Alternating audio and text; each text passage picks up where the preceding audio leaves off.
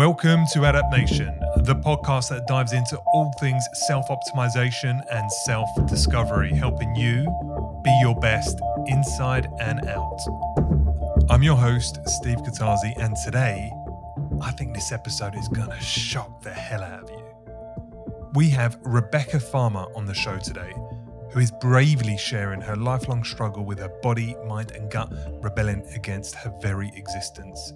You name it, Rebecca has had it. It is truly unfathomable just how much biological abuse she endured over 15 plus years.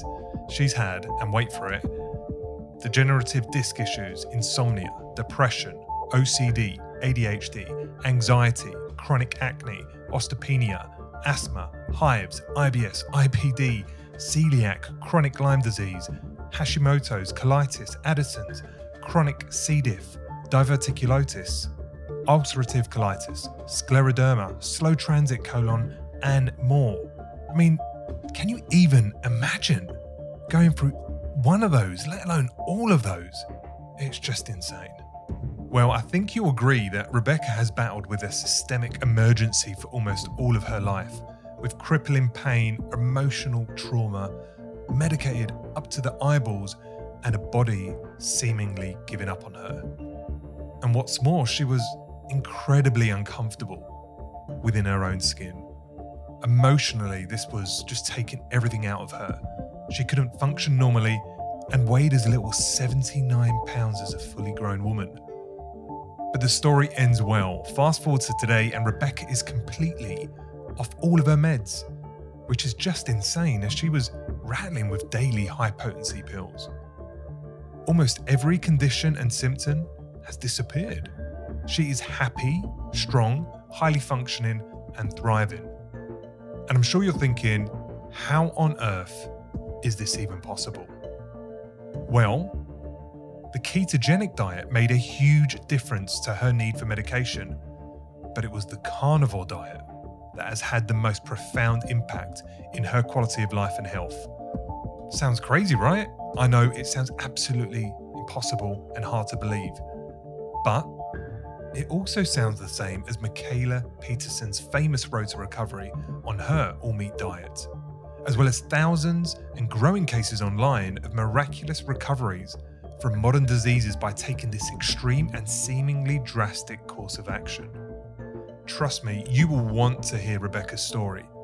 It's painful, unbelievable, encouraging, and truly, truly fascinating. And if you want to get a full insight into what we cover, just click the full show notes link within your episode description. There is loads, and it was an awesome conversation. Alrighty, let's do this. Be prepared to be both gripped and gobsmacked by Rebecca's journey from debilitating chronic illness to thriving, all with a carnivore diet. Adapt Nation. Okay, guys, so today we have got a very interesting conversation, or at least I hope it be. So a few weeks ago, I was contacted by a lady called Rebecca Farmer. She's on the mics. Hey, Rebecca. Hi there. Hey, and Rebecca mentioned that she had been through quite the journey of, I don't know, the who's who of disease and illness, modern day illness. And it was a compelling story. And I thought it'd be interesting for us all to explore some of these conditions she's been dealing with. And most importantly, the journey to a better, healthier, and thriving lifestyle now. So, Rebecca, welcome on the show. Thank you for reaching out to us. And it's a pleasure to have you on the mics and get to understand you a little bit more. Oh, thanks, Steve. The pleasure is all mine. It really is. Oh, I appreciate it. Thank you. So, as you know, we are all about being your best, self-optimization, self-discovery. And we've spent a bunch of time over the last 120 episodes exploring dietary lifestyle interventions. I, for one, am a low carber. I respect and appreciate the keto movement for its health benefits, mostly. And I have interviewed many people that have explored keto and or carnivore. Now, without trying to jump straight to the punchline. I know that's stuff that you are exploring, but do you want to just give us a sense of like how you came to find in Adapt Nation and what was kind of driving the interest to have a chat with us? Yeah, well, I came across your podcast actually fairly recently. I saw that Danny Vega was on your show, and Danny plays a huge role in my recovery, honestly. So anytime I see that he's on a podcast, I'm interested in listening to it. And then after listening to that, I looked at some of the other people that you've had on your show and the conversations that you've had, and I have just been listening to it every single day since, to be completely honest, because I am a huge fan of optimizing health and making lifestyle changes and biohacking, and it's all just excellent stuff. Oh, thank you. I'm super excited to be here. Oh yeah, same, likewise. So let's give the audience a quick whistle stop tour of who you are today, and then let's peel back the layers and start from the beginning of some of these degenerative and struggling diseases that you've dealt with. But yeah, who are you today, Rebecca? I am 28 years old.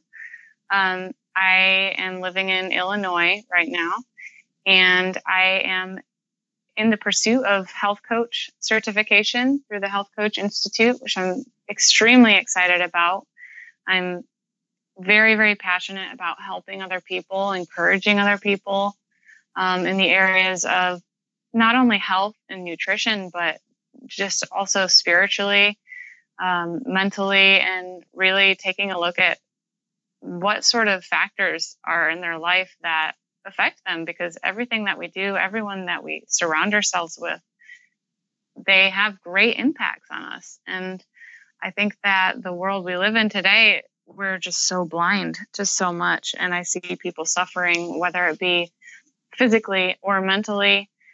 There is so much that can be done aside from paying out the nose for a functional medicine doctor or getting on a bunch of prescription drugs, which just end up making things worse. So I am extremely passionate about that. And especially with everything that I have come out of and come from, now it's my drive. It motivates me. And it's seriously a true joy to just be able to help other people. So that's where I'm at this phase in my life. I'm very excited.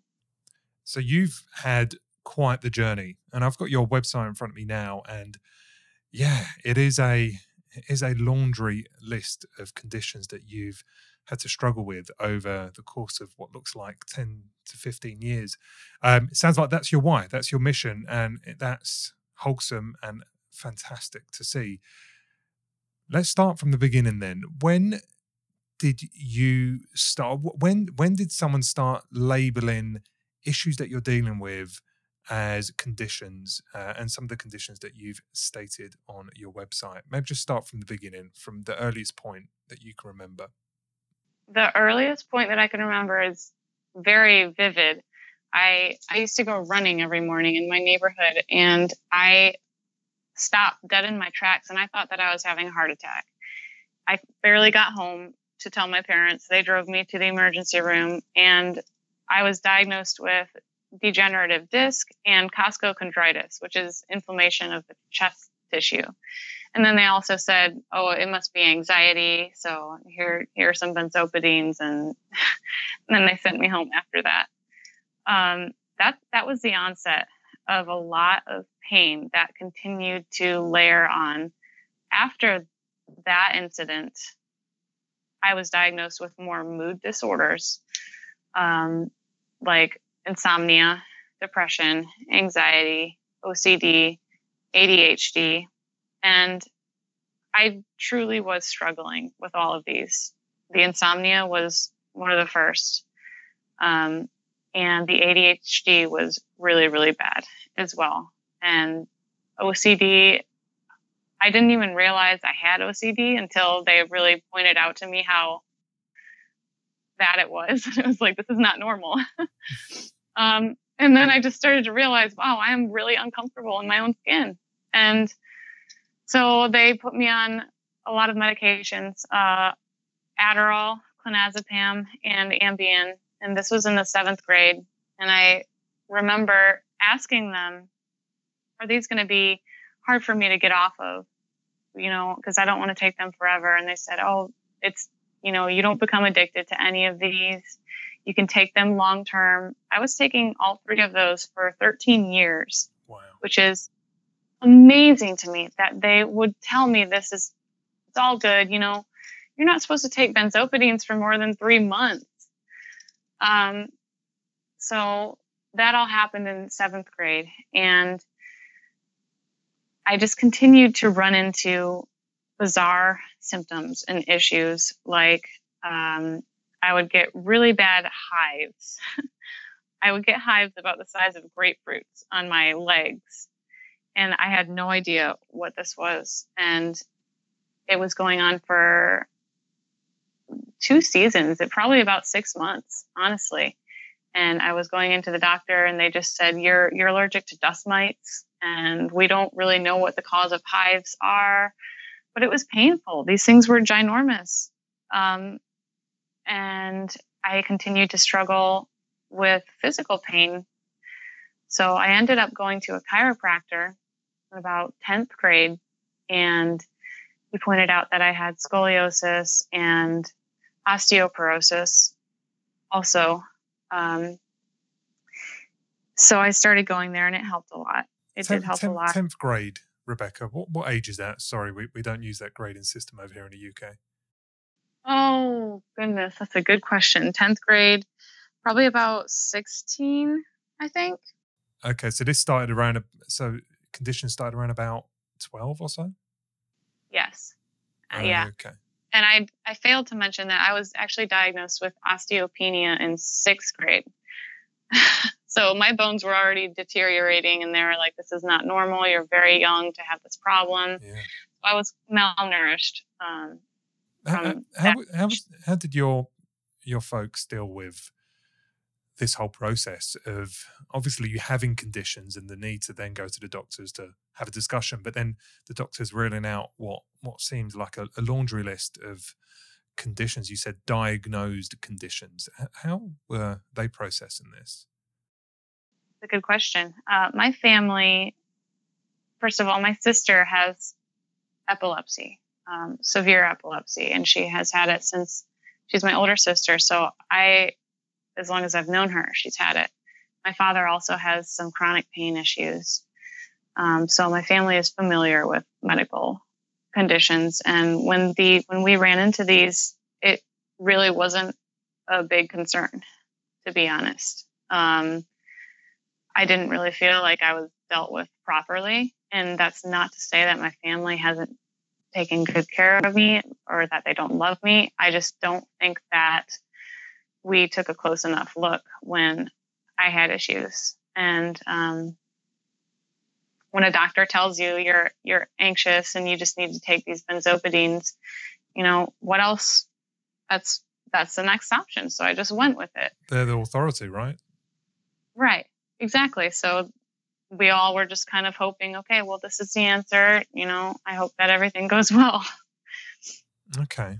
I mean, I can only imagine how tough this is because you've described a series of kind of mental health struggles, and then the lack of sleep as well. I mean, that just must have been pretty tough. And of course, you're going through school at this point. How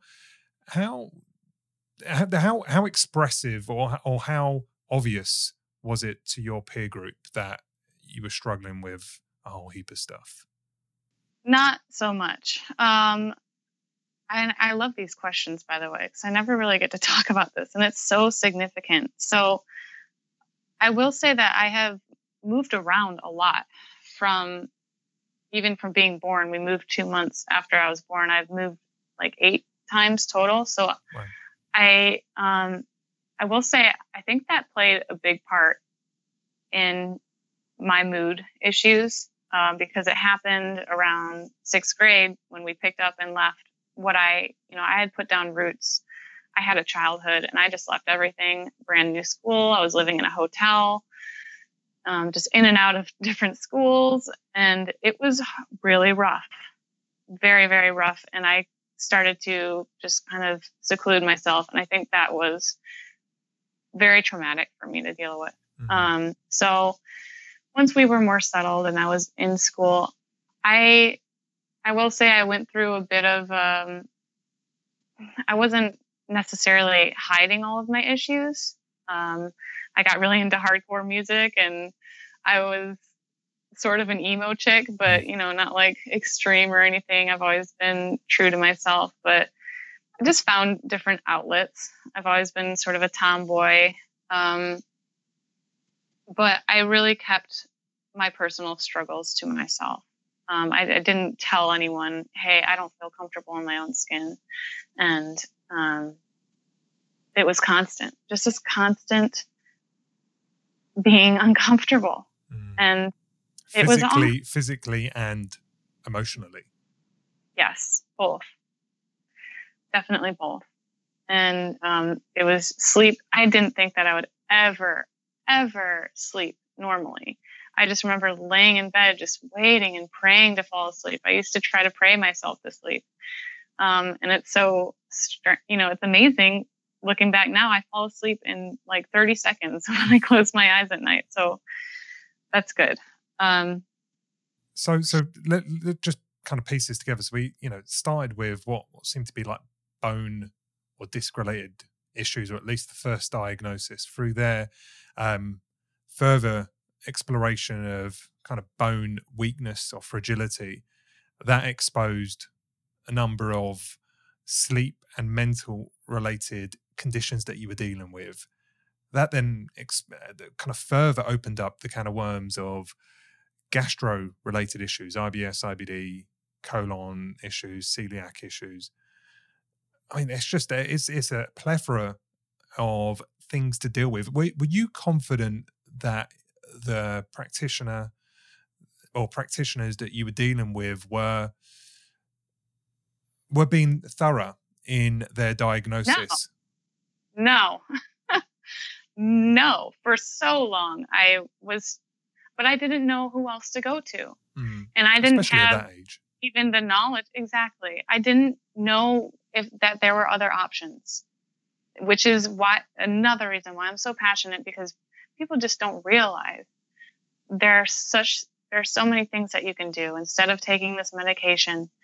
I didn't even know to ask my parents, hey, can we go see a different type of doctor instead of these traditional medicine doctors who just have me fill out, an anxiety panel every time I come and visit them. Like it's like they're just there to pass out drugs.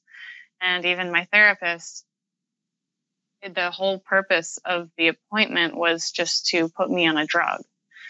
I had tried various antidepressants as well, and I didn't stay on those because I was getting really bad nightmares. But I was not convinced for a very long time. It's just that I didn't want to be more of a burden, first of all, because my family was already dealing with pain and issues. And I didn't think that there were many more options. However, when I started going to the chiropractor, that gave me some hope, because I was feeling it made such a difference.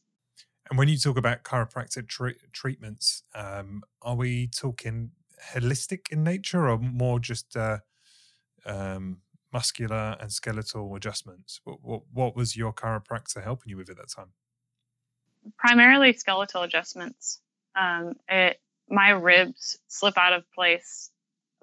They still do constantly, and it's very painful. And I didn't realize until I went into the chiropractor how much better I could feel. Even just having my spine aligned, I could think clearer. So it's amazing how physical pain can really fog your mindset and affect me and my mood as well. Talk to me a little bit about the lifestyle that you had generally in this early part of your life. So, from 10 years old to the time that we're currently at, which was about 16, 17. Talk to me about, and now obviously I'll just backtrack a bit. I can imagine when dealing with these kind of issues that you're probably not bouncing around, living your best life, right? So I guess it's self-induced to some degree, but your family make decisions both in terms of dietary and general lifestyle, and the relationship you have with medication. Talk to me what that looked like over that span of 6 years. Yeah. So when I was younger, my entire life, I've always been active. I love playing outside. And I usually just tuckered out before the rest of my friends did, which wasn't, that's not a problem. I ate fairly healthy. My mom has always made, fairly healthy food compared to what I see kids eating now. I mean, we were still eating pasta and macaroni and cheese, but I ate a lot of whole foods. We didn't really eat cereal. She would never get Pop-Tarts or any of that stuff. Like I was lucky if I got chocolate chips in my peanut butter sandwich. And I'm really very grateful for growing up that way. And I've always had a passion for just health and nutrition in general. Okay. And I remained fairly active just because I had a passion for it. Like I said, I would go out running, and I love the outdoors. I love sports. I tried to get into skateboarding, but I was awful at it. But I did inline skating for a while. And then in PE at school, like I said, I just got winded earlier than other people. I also had asthma, so that used to get in my way a lot. My face would be flush red after recess all the time. And then just going into high school, I guess I became a little bit less active, but I would still hang out with friends. I listened to a lot of music. Music played a big part in my life, just getting through, as a lot of kids in high school do. Music can be really helpful. Emotional escape, right? A lot of the time. Yeah, absolutely. And so nutrition you would say nutrition, obviously different to what you do now, but based on the available knowledge at that time, you felt that the decisions you were making and your family and those around you were sensible, and it could have been much worse. You could have been really heavy on the processed food. Totally. And I even got into paleo at a fairly young age, and I cut out the granola and the sugar very early on, and it did make a significant difference.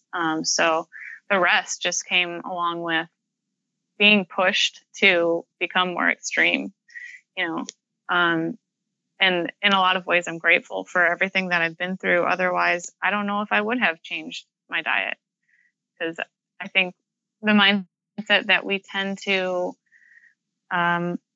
adapt to is what we can get away with and still feel okay. But it's like there's so much more if we just give something a chance. I totally agree. And I don't want to jump the gun just too early. I'm flicking through the rest of your site, and it seems to get worse before it gets better.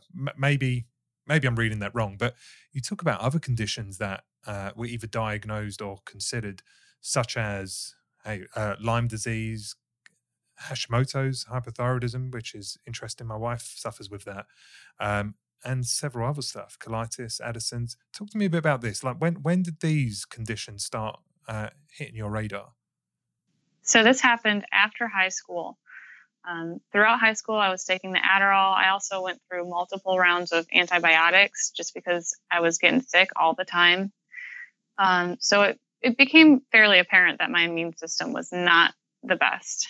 And that was pretty much what I settled with. It was like, okay, well, I was just born with a bad immune system. So after high school, I got into real estate, and I was living on my own, and I ran into the worst amount of pain that I have ever been in my entire life, to the point that I was bedbound, and I was begging my boyfriend at the time to come over just so that he could massage my body. because I was writhing in pain. I could not get out of bed. And it was not, thinking back, it was not just physical pain. It was also anxiety, but it wasn't all in my head. It was coming from my nervous system. My heart would pound out of my chest. I would not be able to see straight. And this went on for a couple of months. This happened, strangely enough, right after I had gotten wisdom teeth surgery, and I took the pain meds and the antibiotics that they gave me to take. And if I had to guess, I would say that the onset of this pain and everything getting way worse was due to my gut. It was the last straw. My gut was destroyed. And because I can say that now, knowing how much better I feel now that my gut is healing. Mm-hmm. So when that happened, I sought out the help of my aunt, who is, she's into the ketogenic lifestyle, and she's written a book. Her name is Kat James. And I told her, this stuff is going on. I need help. That's when I started seeking out the help of functional medicine, and just realizing there's no pill that is going to help this. And I didn't want the pain meds. I didn't want anti-anxiety meds because I felt like a zombie all the time. And literally that I could not accept that. That alone just made me so anxious. So I continued to see doctors, and that's when I was diagnosed with chronic Lyme disease. And Lyme disease, is that often contracted by ticks or bites? Yes. Or yeah? I had one, but I never got the bullseye. I never had signs of it. They pretty much just said, "Have you ever been bitten by a tick?" And it's like, yeah, I've had multiple ticks, but I never went to the doctor afterward because I didn't get a rash or anything. But they ran very, very thorough labs, and that's when I was diagnosed with chronic Lyme disease. And chronic Lyme disease. What we're talking about here is, i.e., they're suggesting you're gonna have is it a virus or something within your body forever? But I don't really know much about Lyme disease. Apologies. It's no worries. It's when they called it chronic, they basically described it as you're going to have these symptoms forever, and it's pretty much seeded into your body.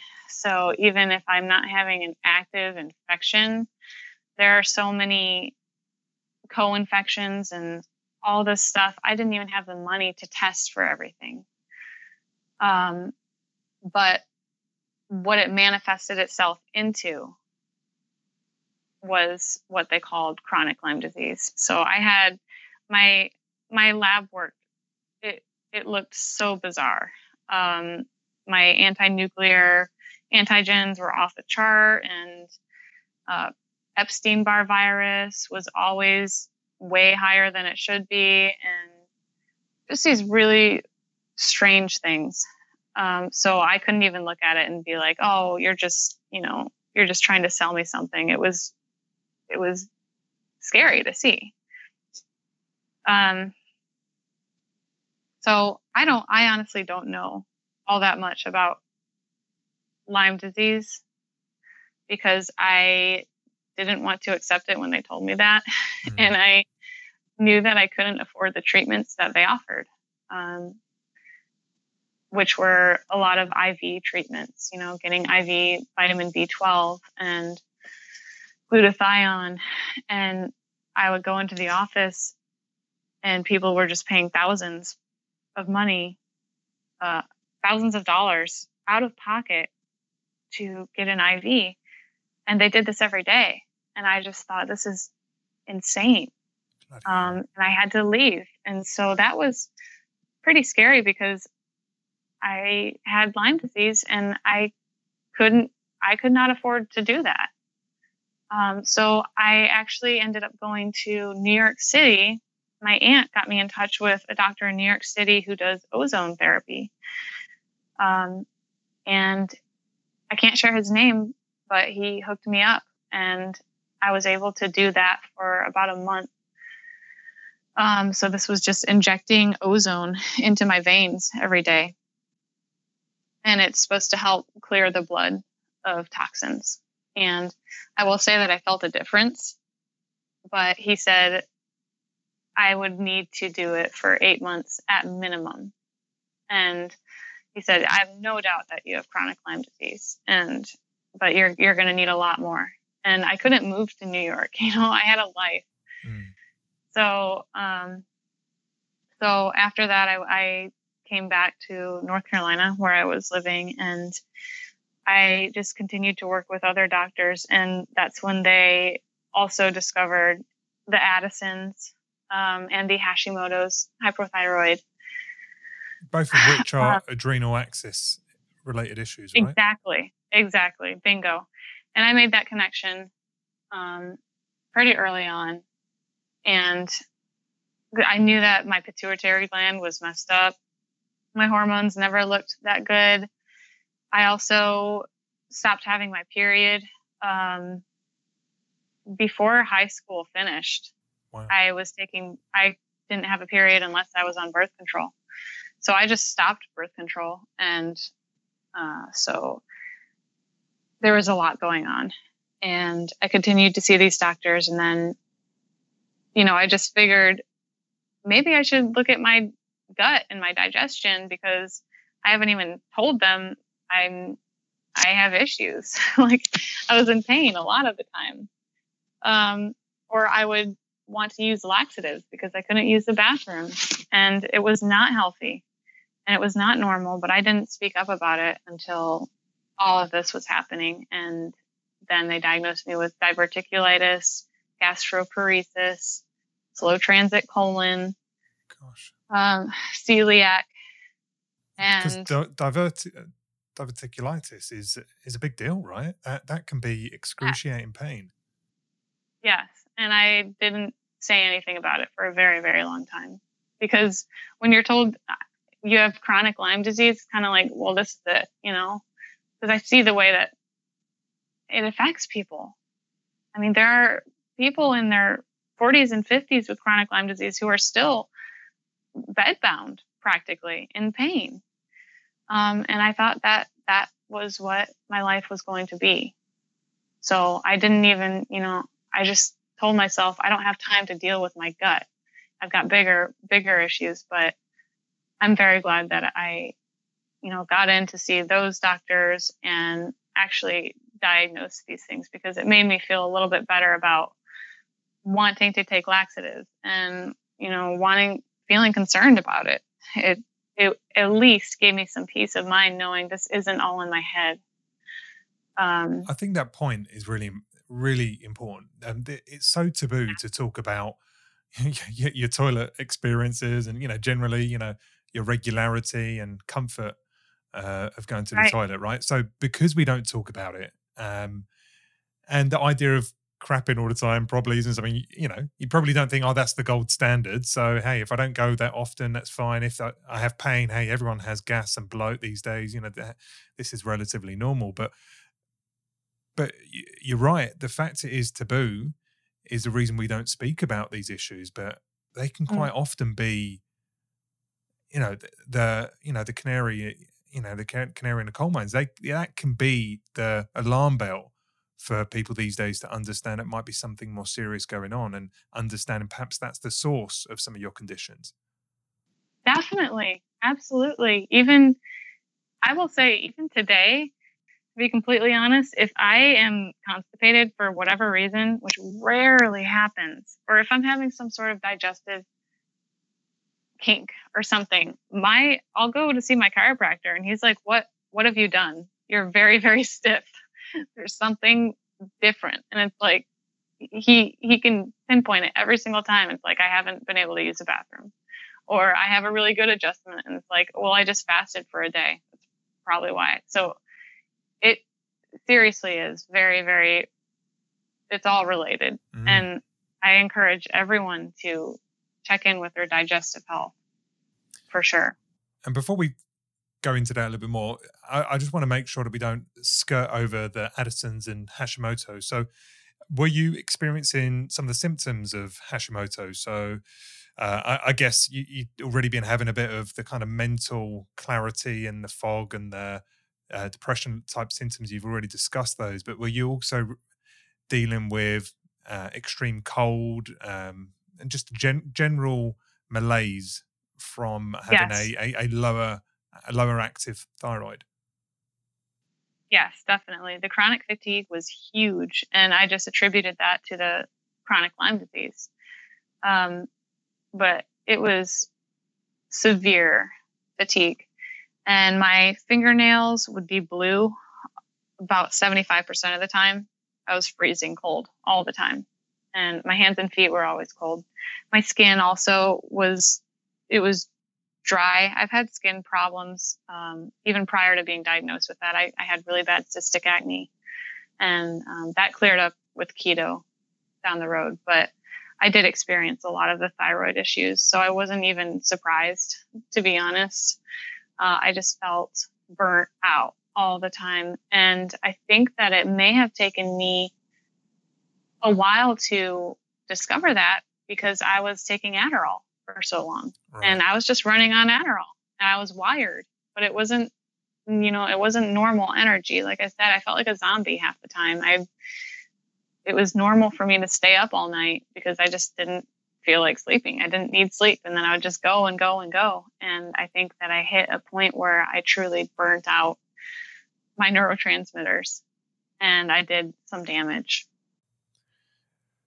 So it's exhausting just listening to it, Rebecca. And I'm not the most sympathetic person in the world. I'm empathetic, but not necessarily sympathetic as often as I should be. But I can't even place myself in your shoes. I can't even fathom what it'd be like to constantly feeling like your body's letting you down, and dealing with pain as a normal, especially as a young person. Like, you kind of expect a level of degradation as you age, but I'm guessing as you looked through across your peer group, people weren't dealing with the stuff you were dealing with, and that must have been pretty tough.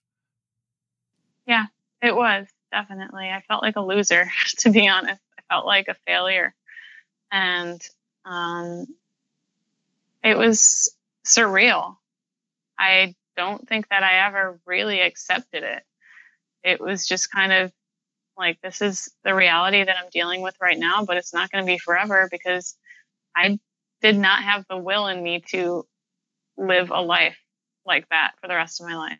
So I didn't know how, but I knew that God was going to deliver me from it somehow, someday. That's pretty dark. But I can imagine, right? I can imagine that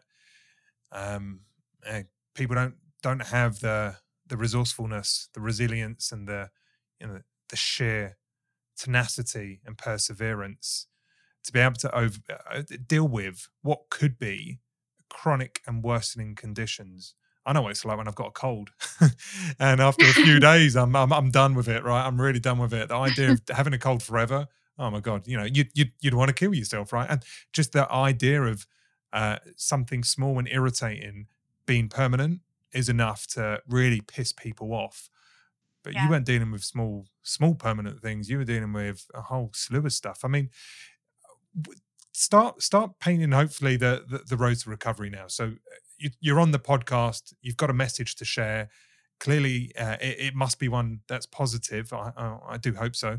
But how do we start how do we back ourselves out of what sounds like really bad luck? Like, you're just one of those people that have just got an immune system that doesn't want to play ball, and you've got the laundry list of conditions. You were going to get it anyway because of your genetics. Like that's what someone would hear having listened to this. That's the conclusion they would make.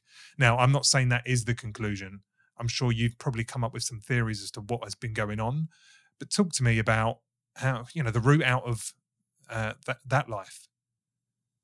Before I was able to get out of it, it had to get desperately bad. So worse. Even after that, it got worse. Oh, I ended up being diagnosed with the the colitis, ulcerative colitis.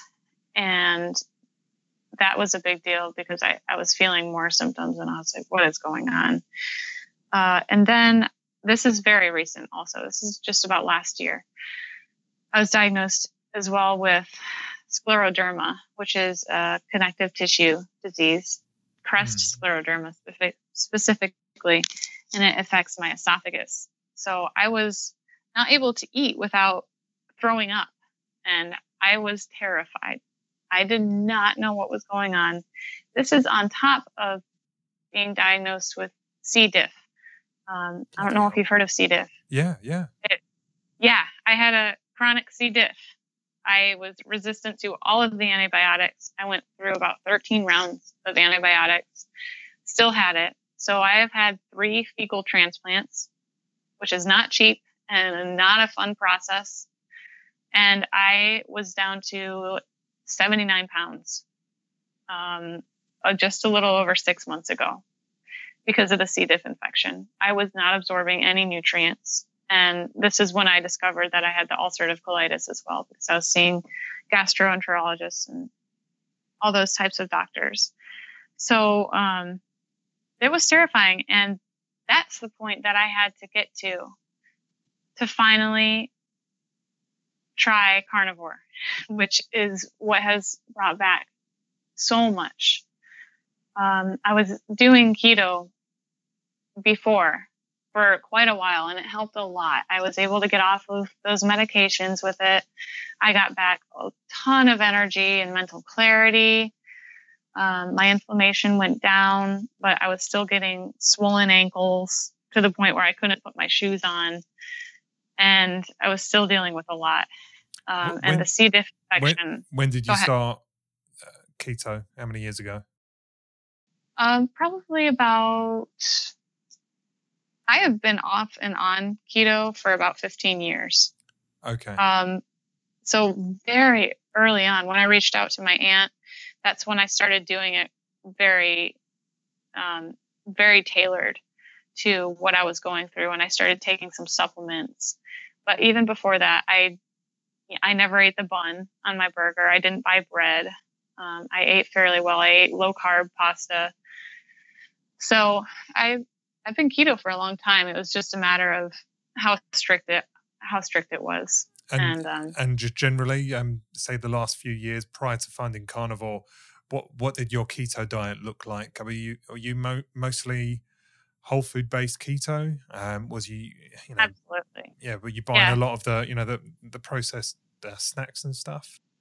No, that didn't happen until I was desperately trying to gain weight, and it was like, I've got to find the most hyper palatable foods because I could not eat enough, and I would get so full. So I knew how addictive these foods were. Like the Quest nacho keto chips, those things are delicious. And I could eat an entire case.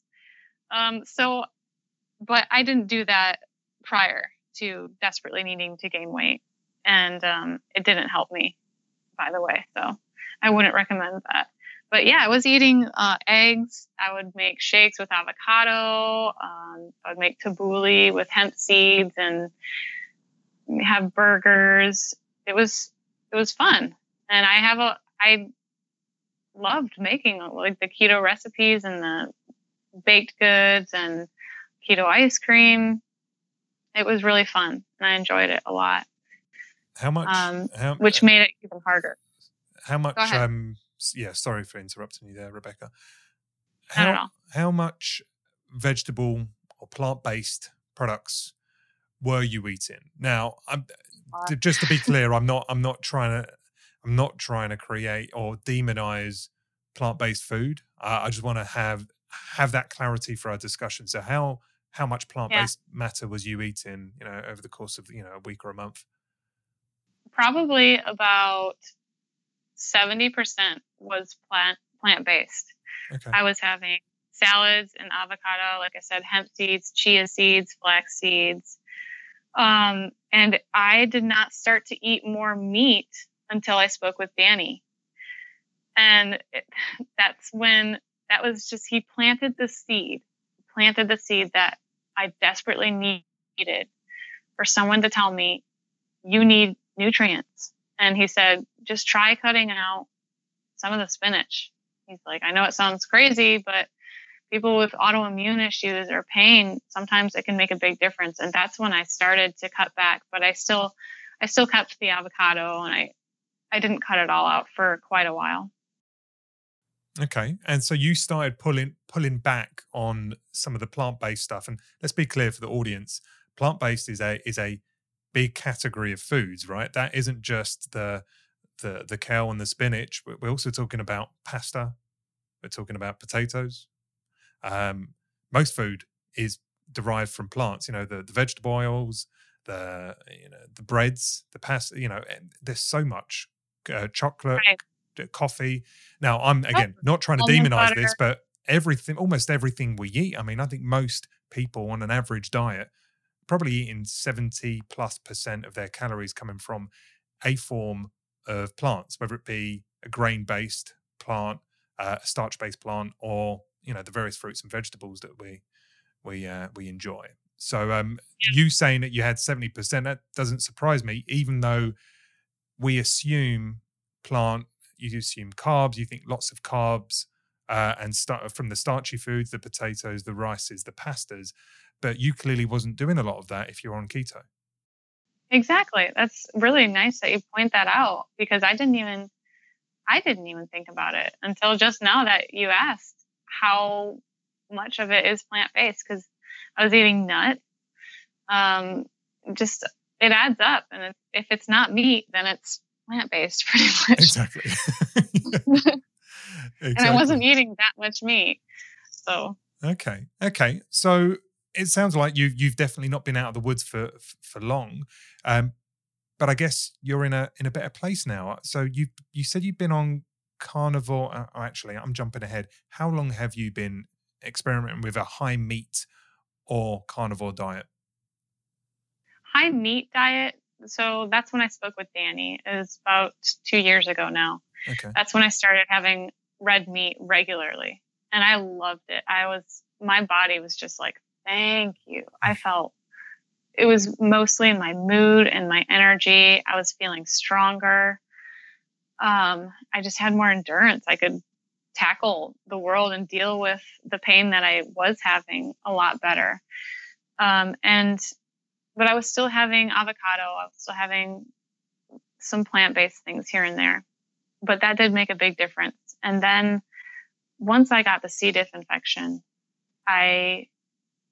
that's when I went strict carnivore. And I've only been strict carnivore for a little over 6 months, because I was so desperate to gain weight, and I went into 3 emergency rooms. They all said, you need to remove your colon and you need to be on a feeding tube. And I've refused. I just couldn't do that. I could not do it. And I told them, let me eat meat, because even before trying it myself, I had seen all of these stories about the carnivore diet, and I was eating a lot of meat, but I couldn't cut out my keto treats. I couldn't cut out my shirataki noodles, because it should be fine. And I was very, very stubborn. But then I finally just said, let me eat meat. So they said, okay, order whatever you want, but you've got to eat. And I was ordering like 3 entrees of meat, all the hard-boiled eggs, butter, and I was able to put on 4 pounds after 2 weeks in the emergency room. Oh, wow. And I was also being isolated because I had C. diff, so that's the protocol. And they finally sent me home and said, just eat your weird all-meat diet. And so I went home and I continued to do that.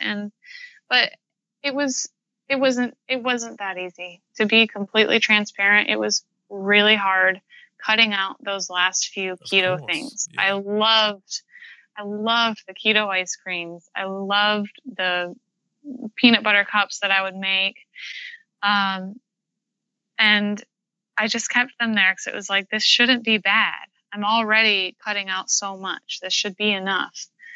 But finally, when I did let go of it, gained so much freedom in my mind because it just simplified everything. It's like, okay, well, I'm only going to eat from the animal kingdom. So I added a lot of variety in the beginning. I had dairy and I had stevia, to sweeten things with if I wanted, just so that I would stick with it, just so that I didn't go back on the keto treats and miss my old recipes and all that sort of thing. And I just started feeling so much better. And now I don't want dairy. I don't even eat eggs. I don't miss eggs, to be honest. Wow, I love eggs. I love eggs too. Seriously. Do you feel you need to avoid them? No, not really.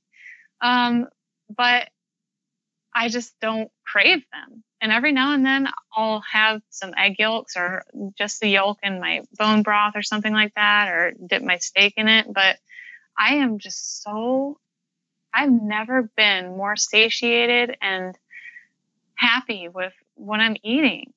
And it's just to be clear, it's red meat. It's steak for the most part. Not just red meat. I can't afford steak all the time. I do that before a fast. Huh? Yeah. But I have burger every day. I have lamb. I love fatty lamb. I get a lot of stuff from U.S. Wellness Meats, and I love their burgers with organ meats in them. But sometimes I'll just I usually put a hunk of frozen liver inside a burger, and I have that every day. I'll have beef shank. I have bone broth every day. One of the weird things that I incorporated are fish skins. So I have a friend that's a butcher. She's amazing, and she hooks me up with her fish skins because otherwise people are just throwing them out. And I just cut them into little. So that she's giving you raw fish skins and you're cooking them up. Yes. I cut them into squares and I put them in my air fryer and they become chips. Nice. They're fish skin chicharrones. And it sounds weird, but they actually do it in Asia and they sell these things.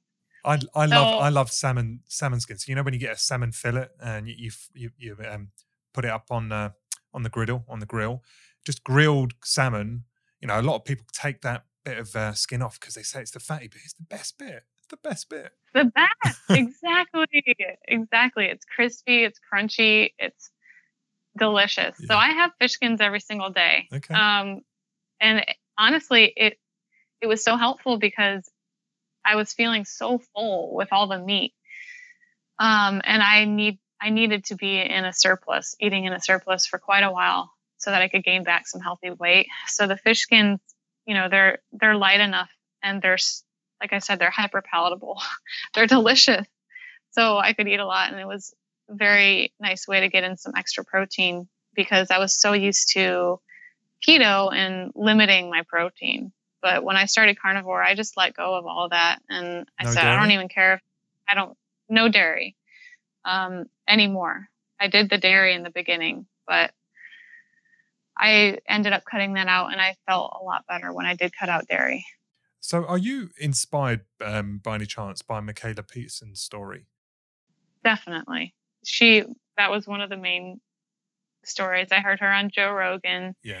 And I thought, you know, when I first heard it, I was like, okay, well, she's 1 in a million. Listen to all these issues she's had. Yeah. And then I got to thinking, well, look at all the issues I've had. Mm-hmm. And then carnivore started becoming more popular. Like when I spoke with Danny Vega, he made that point and I couldn't deny it. And I'm so excited to see that it's growing and that more and more people are giving it a shot, even if it's just for 30 days. It's totally worth it. I totally agree, by the way. And just, you know, full disclosure, I have not had a carnivore day. I'm not a carnivore advocate. What? No, that's a lie. I advocate on a high animal-based low carb diet. I believe that is the best for us. With all the podcasts and the interviews that I've had, everything I've read, I feel most comfortable saying that whilst it's counterculture, it's not the norm.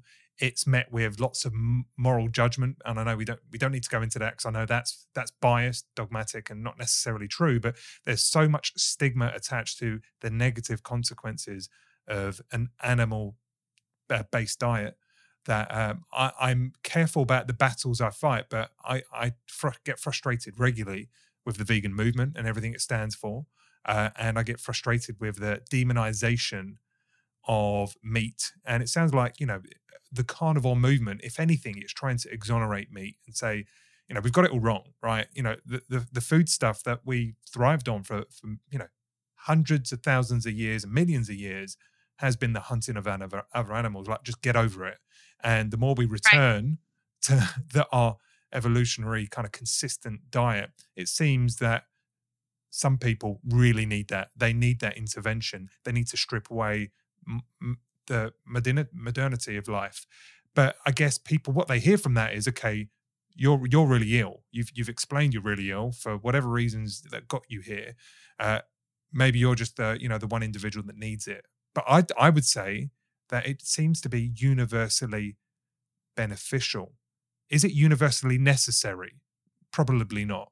But it seems to be universally beneficial to get into a diet which is more animal based in nature, inclusive, I think, of well sourced dairy and eggs. I don't think you need to eliminate those, but broadly speaking, I think they should be included in an animal based diet.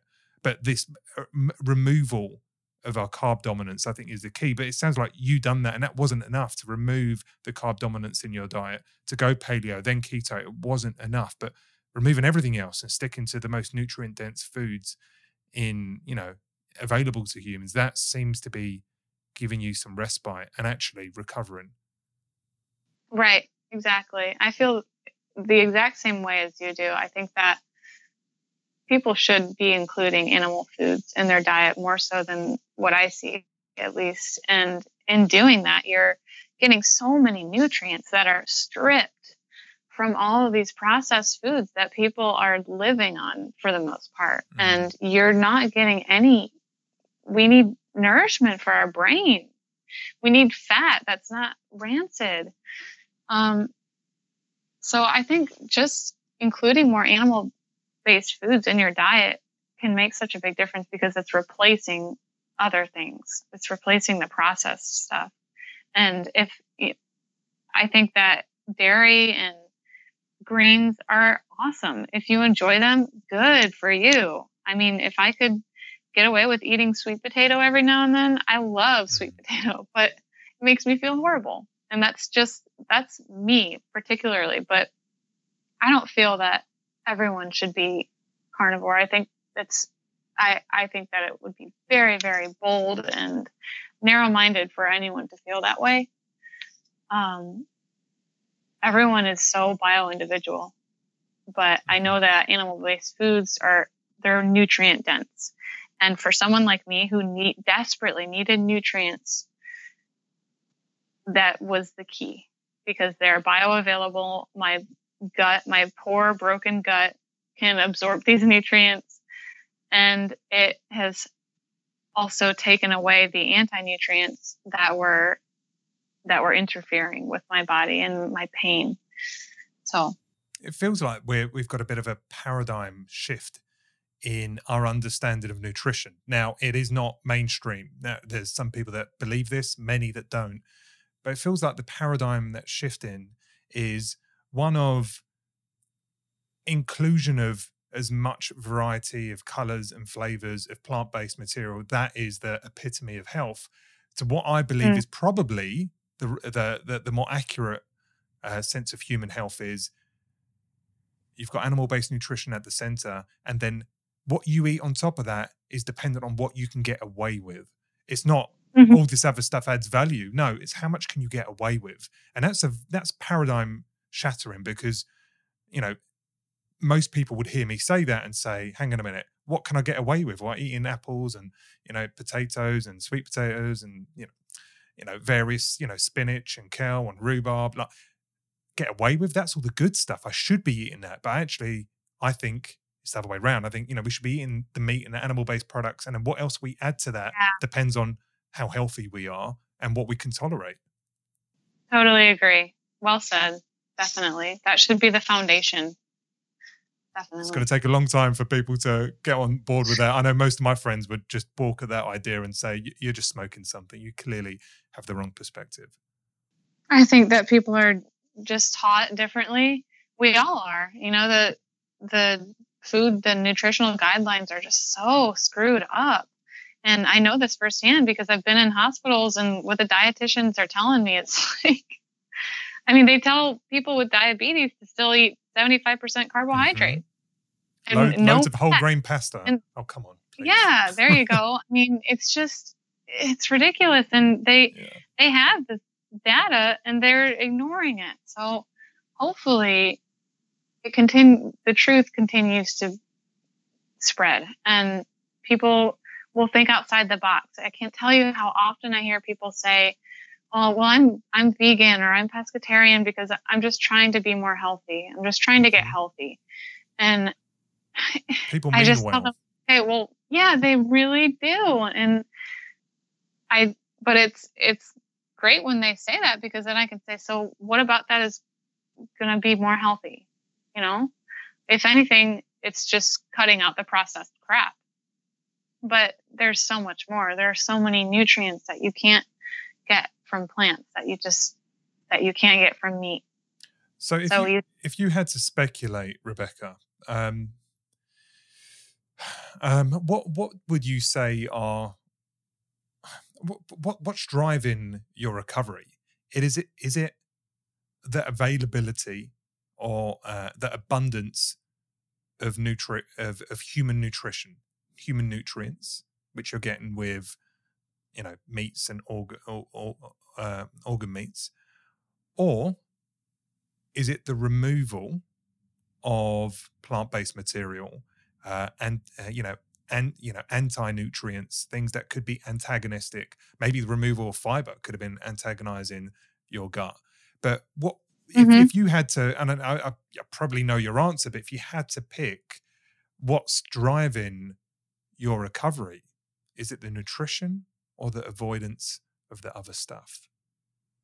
I think it's the nutrition, to be honest, because even when I was avoiding the other things, when I first started going strictly carnivore, I went through this phase where I wasn't eating enough because I felt so full. And I just felt like I felt less pain and I felt a lot more stable with my mood, but it didn't really pick up. It picked up 3 times as much when I started eating more and when I started eating liver every day. And that's when the light bulb went on. It was like my body has just been starving for these nutrients that it could not get before. And I think also the process of healing my gut, which includes cutting out the plant matter and it includes cutting out the fiber. So my gut has been healing so that I can actually better absorb those nutrients as well. It would be a fairly, maybe it's obvious, maybe it's not, but from hearing your story, I would speculate that what really kind of led you down this path was the chronic inclusion of medication, and fairly strong medication that messes with your hormones, messes with just generally the whole system at play. Because it sounds like you don't have, you describe all these isolated conditions that you were diagnosed with, but you have a systemic issue. But I think everyone has a systemic issue. If you've got any condition, that's just what we labeled the very symptoms. We've labeled those symptoms as a condition, but the reality is your system at large is somehow misfiring, Exactly. not working right. And your system through the course of your life has just been significantly malfunctioning, significantly. And I can't help but to say it's the chronic, significant use of very strong medication that probably played a part in everything just going haywire. Would you reach the same conclusion, Rebecca? Definitely. I think that's other than that, I would just attribute it to, some trauma. But I think that's what triggered all of it. To be honest, I burnt myself out, and I just took these medications because they said that there was no harm in them. And it, as with, I think, all medications, you build up a tolerance. So there comes a point where they're not even helping anymore, and they've already been hurting you. And then what do? And I couldn't bear the thought of, okay, well, now I'm going to try a new one. I'm going to try something different for the rest of my life. No way. Are you off meds now? Yes, all meds. I haven't taken any meds for over 6 years. Wow. And I take very little supplements too. I was taking quite a few supplements when I was still on keto, but since starting carnivore, I just don't need them. I really don't. I feel like it's a waste. It's like I'm good. So no emotional support through medication. No, you're not trying to. You're not taking thyroxine. You're not dealing. You're not taking any other hormone replacement. You're not taking antibiotics or anything else that would otherwise be recommended based on the conditions that you've had. Correct. Nothing. Wow. And I never took the thyroid medication. I had a choice to take Nature Thyroid. And I said no. And that's right around when I started talking to Danny Vega, and I ramped up my fat intake and my animal proteins. And that's when it reversed, along with the Addisons. Wow. And when you say reversed, are you saying symptomatically you're in a better spot, or have you had your bloods tested to say the antibodies are now within Correct. Normal levels? Correct. Both. Wow. Yeah. That's uncommon. That's uncommon to hear your thyroid antibodies go back into like a subclinical level. Once they're elevated, they're usually chronically increasing. That's what I was expecting as well. And even what's more is my thyroid levels have never looked so good. I mean, they're like pristine. All the endocrinologists that I see, they're like, you're rocking. Just keep doing whatever you're doing. So it's really exciting. And I feel it too. That's amazing. It's just incredible. It's so incredible because it sounds too good to be true. If I'm honest, it sounds too good to be true to be dealing with everything you have dealt with. Some conditions are considered chronic. Many of them actually are. And yet you're looking good. How out of the woods are you, right? How many of the symptoms or things that you have been diagnosed are still present? I would say about 7%. So what kind of things are you dealing with right now? So the main thing that I'm dealing with is the scleroderma, which is my body is creating excess scar tissue in my body, basically. And that has just been a process of dealing with. I've been getting Graston therapy, otherwise known as gua sha. It's basically taking a tool and scraping and breaking up layers of scar tissue that have formed in my body because my immune system was attacking itself. Is this like myofascial release? Is it that kind of stuff? Yeah, pretty much. Right. Yeah. And I end up with these gnarly bruises. Yeah. It's really interesting. But I have gained so much mobility and relief going through with this. And that paired with the carnivore diet and some of the other things that I'm doing, like sauna and cold showers, it has helped my nervous system so much that I don't feel that my body is attacking itself. So the autoimmune is pretty much stopped in its tracks. And so now it's just going through the process of dealing with years and years of my body attacking itself. Of course, yeah. That isn't a quick fix, right? You just have to accept that. Right. And then I would say other than that, I'm still healing my gut, but I don't have issues regularly. It's very rare. If I do, it's because I'm maybe dehydrated and I'm getting cramps or something like that. But for the most part, that's healed. And as that far as my that is a beautiful thing, actually. oh yeah, With me moving to, it's been about a year that I am on this much lower carb. Probably 10% of my calories are carbs. Majority, I think by calories, 90% of my calories come from animal-based products. But I have dairy, I have eggs wow. too. So with that diet, I don't, hey, let's just call it what it is. I don't fart anymore, like hardly ever. I know. Right? When I go to the toilet, it doesn't smell hardly ever like it used to. Like I was always known for like, don't go in after Steve. Right? It's not good. It's not good for you. and I just accepted that was just me. Right? I go to the toilet, it stinks and all that kind of stuff. But it doesn't happen anymore. I don't fart. I hardly get gas. I'm hardly bloated, but I do have carbs. So when I do have a carb fest over the weekends, I'll feel it. I'll crash. I'll sleep. I feel like the fatigue of wanting to sleep after a meal. It takes me a day or so to kind of, wee out all the extra water retention that I've kind of built up because I had loads of carbs that weekend. And then give me a couple of days to kind of normalize back on my normal diet. Things are just, straightforward.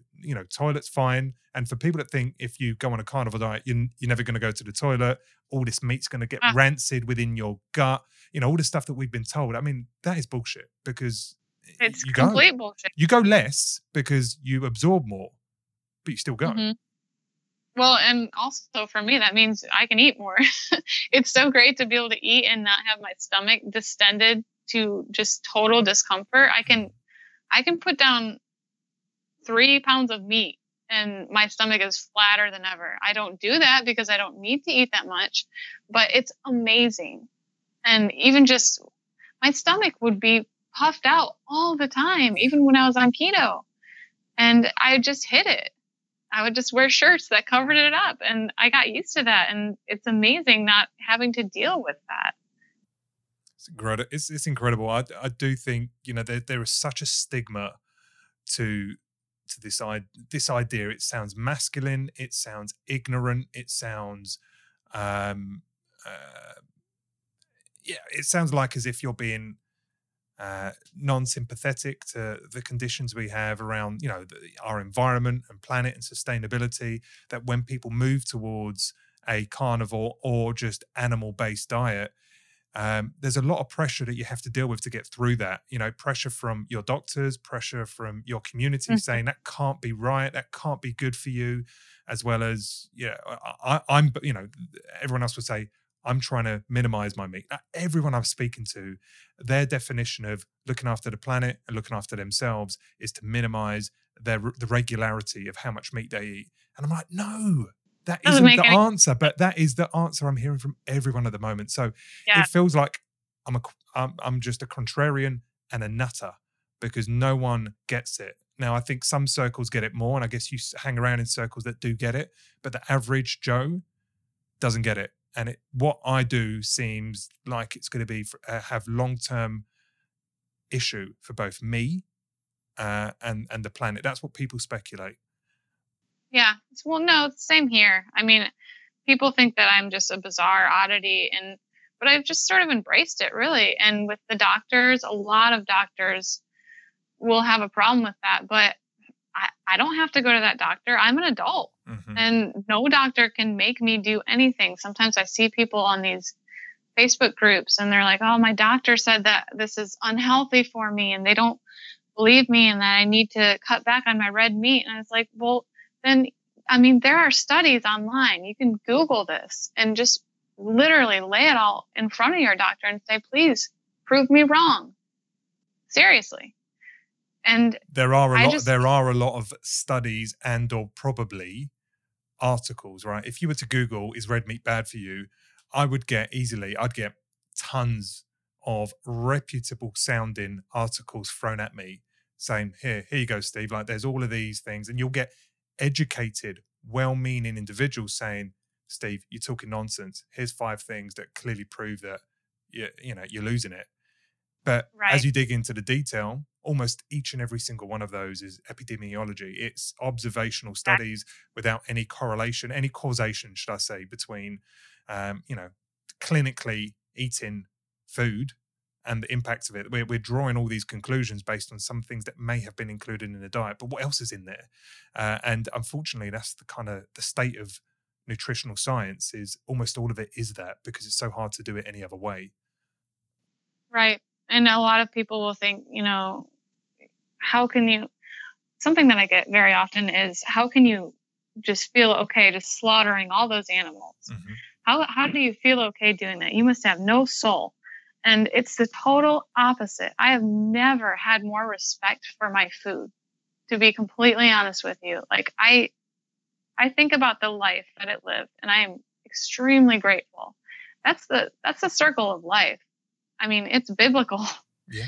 And I also support farmers who are raising their animals humanely and taking care of them and not shooting them up with hormones and crap and treating them horribly. I support the farmers that do it the right way. So I'm actually making an impact to help the treatment of animals. I have more sympathy and passion for that than I have in my entire life. And these monocrops for the veggie burgers and stuff, you know how many animals they're killing just doing that? Rabbits and deer. Obliterating both the soil, the environment, and our the planet. animals Exactly. that live in that space. Absolutely. And that never gets spoken about. And never gets spoken Exactly. about just how demanding the almond industry is, or the soy industry is, Right. or, as you say, these monocrop wheat monocrop cultures. I like all of this stuff. Death, there's blood on everyone's hands. However, whatever you eat, something is dying. It's just we're not told just how much is dying with our 24/7, 365 around the world plant-based diet. We're not told. Right. Whereas when, if I chose to just go carnivore, I live in the UK. We have a lot of rain. We don't have a lot of sunshine. There's a lot of foods we can't cook, can't produce here. So we import a hell of a lot. But I don't have to import anything if I want to just have meat. If I just want to have a cow, Right. I probably have maybe 1 or 2 cows a year. If you think about how much meat I eat, that's 1 or 2 deaths versus tens of thousands that are part of the system of creating our kind of plant-based food. Yeah, even waste. I have no waste now. I eat everything. I eat the bones. I eat the skin.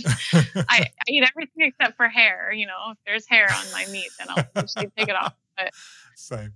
There's no waste, which is also great. That's great. It's great. And thank you for exploring some of these kind of fringe discussions. It's just enjoyable for someone to have a sensible position on this, and not being completely taken over by the zealotry of kind of, the plant way of eating. So it's great to just kind of chew the fat with you on this. I know that I've asked you a bunch of stuff. Thank you so much for being open and honest, and obviously sharing your journey. I just wanted to kind of pass the mic over to you for a second. Is there anything that I've missed? Anything you wish I would have asked that you would like to cover for our audience? Oh, if I could add anything else, I would encourage people to experiment with some of these biohacking things and practicing mindfulness, even just meditation. It can really make a big difference. I mean, you can lower your blood sugar by like 20 points just by paying attention to your breathing. And we've got people suffering and taking all these medications, and it's just so unnecessary. Or try a cold shower and see what it does for your mood. It works. And these are free, and you don't have to pay anyone for it. You don't have to pay for a supplement. So I would just say I would love for people to be open-minded and never, ever feel like this is it. Never feel like there's no hope, because I'm still learning that there is nothing that's not reversible. And there's so much beyond what we can understand. I'm just excited to see how much more I continue to grow and heal. And I know it's not just for me, it's for everyone. Oh, that's beautiful. That's beautiful. And I too am excited for both your growth individually, as well as the growth of exonerating meat and bringing meat back onto our plate, understanding it's nutritious. I'm not hoping that the carnivore movement takes over the world, but I do hope it gains traction, enough to not just be considered a fad diet, and that people sustain with that diet. Because I think the likes of Sean Baker, Paul Saladino, these individuals are putting their own lives into the mix as guinea pigs, as well as the people that follow their movement. We need to see what happens long term with people having a meat only diet. I would hope, based on what I'm hearing, it is not going to have a negative consequence. But even if after 5 years there's some indications that there should be other foods added to someone's diet, that would at least prove to us that meat isn't bad. Exactly. It might just say there should be some other stuff in your diet, but we need to exonerate meat. So people need to go and be extreme right now and do these meat only diets to show you that meat isn't the problem, because that's been the villain. So let's just eat only meat, and if we don't die and we don't collapse and we don't get blocked up because we've got all this rancid meat in our belly, and actually we're thriving and we feel the best we've ever felt before, and we're dealing with autoimmune diseases, and we're wanting to share the message, I think people got to stop and listen. And that's what you're doing. So I really appreciate you, deeply appreciate you wanting to share that information, because you could go about doing this for yourself, but you're obviously compelled to let other people know, and that's great. Absolutely. Thank you so much. It's a huge pleasure and honor to be able to share my journey and my story. And if I can help just one person, that makes my day. Tell me how people can find more about you, Rebecca, as well as how can you help them? Do you offer any services to support people that need additional assistance, counsel, or just a shoulder to lean on? Absolutely. You can find me on Instagram.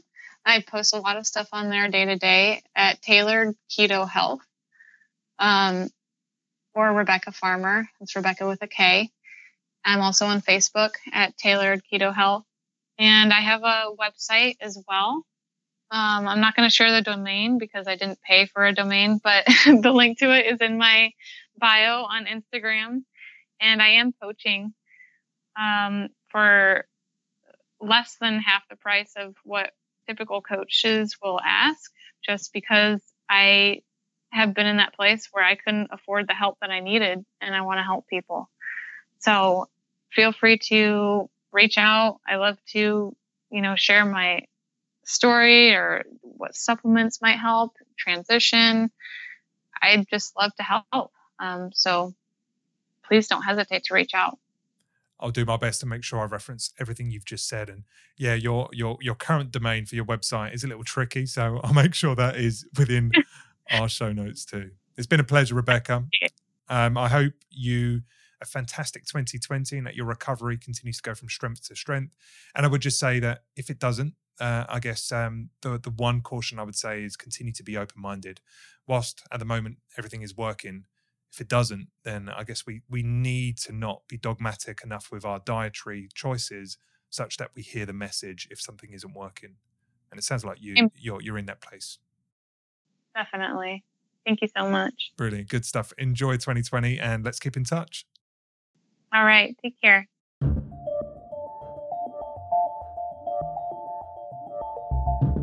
What an amazing conversation, and what an amazing and brave woman Rebecca is. I hope you enjoyed that conversation, and as we continue to explore these aspects of self-discovery and self-optimization, we will keep continuously butting our head against the traditional norms of nutritional wisdom.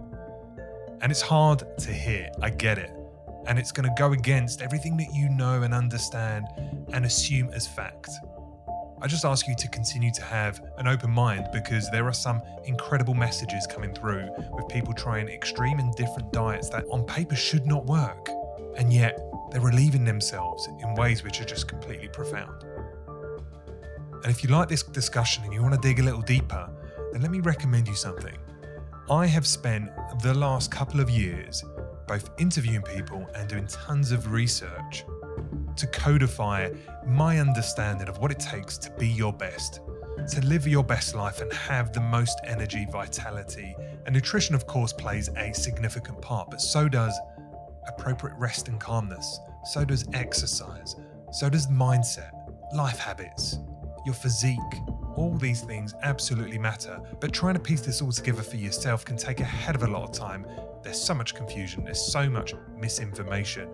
It is a bit of a maze. So if you want to get a fast track view into what it takes to be your best, I would highly recommend that you check out the Be Your Best journey. I'll put a link in the show notes.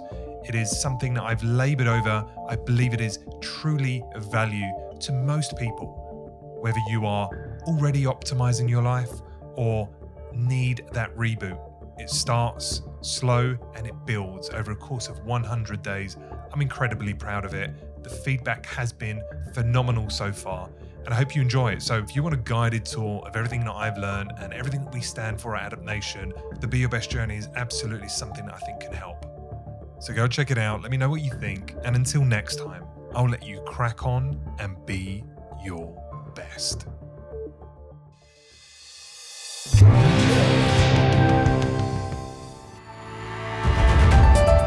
If you enjoy this show, please consider leaving us a 5-star review on iTunes. It really helps. And of course, recommend us to any friends or family who you think might enjoy the show. Feel free to get in touch with us via our website, adaptnation.io, or your favorite social media channel. This has been Adapt Nation. Till next time, thanks for listening.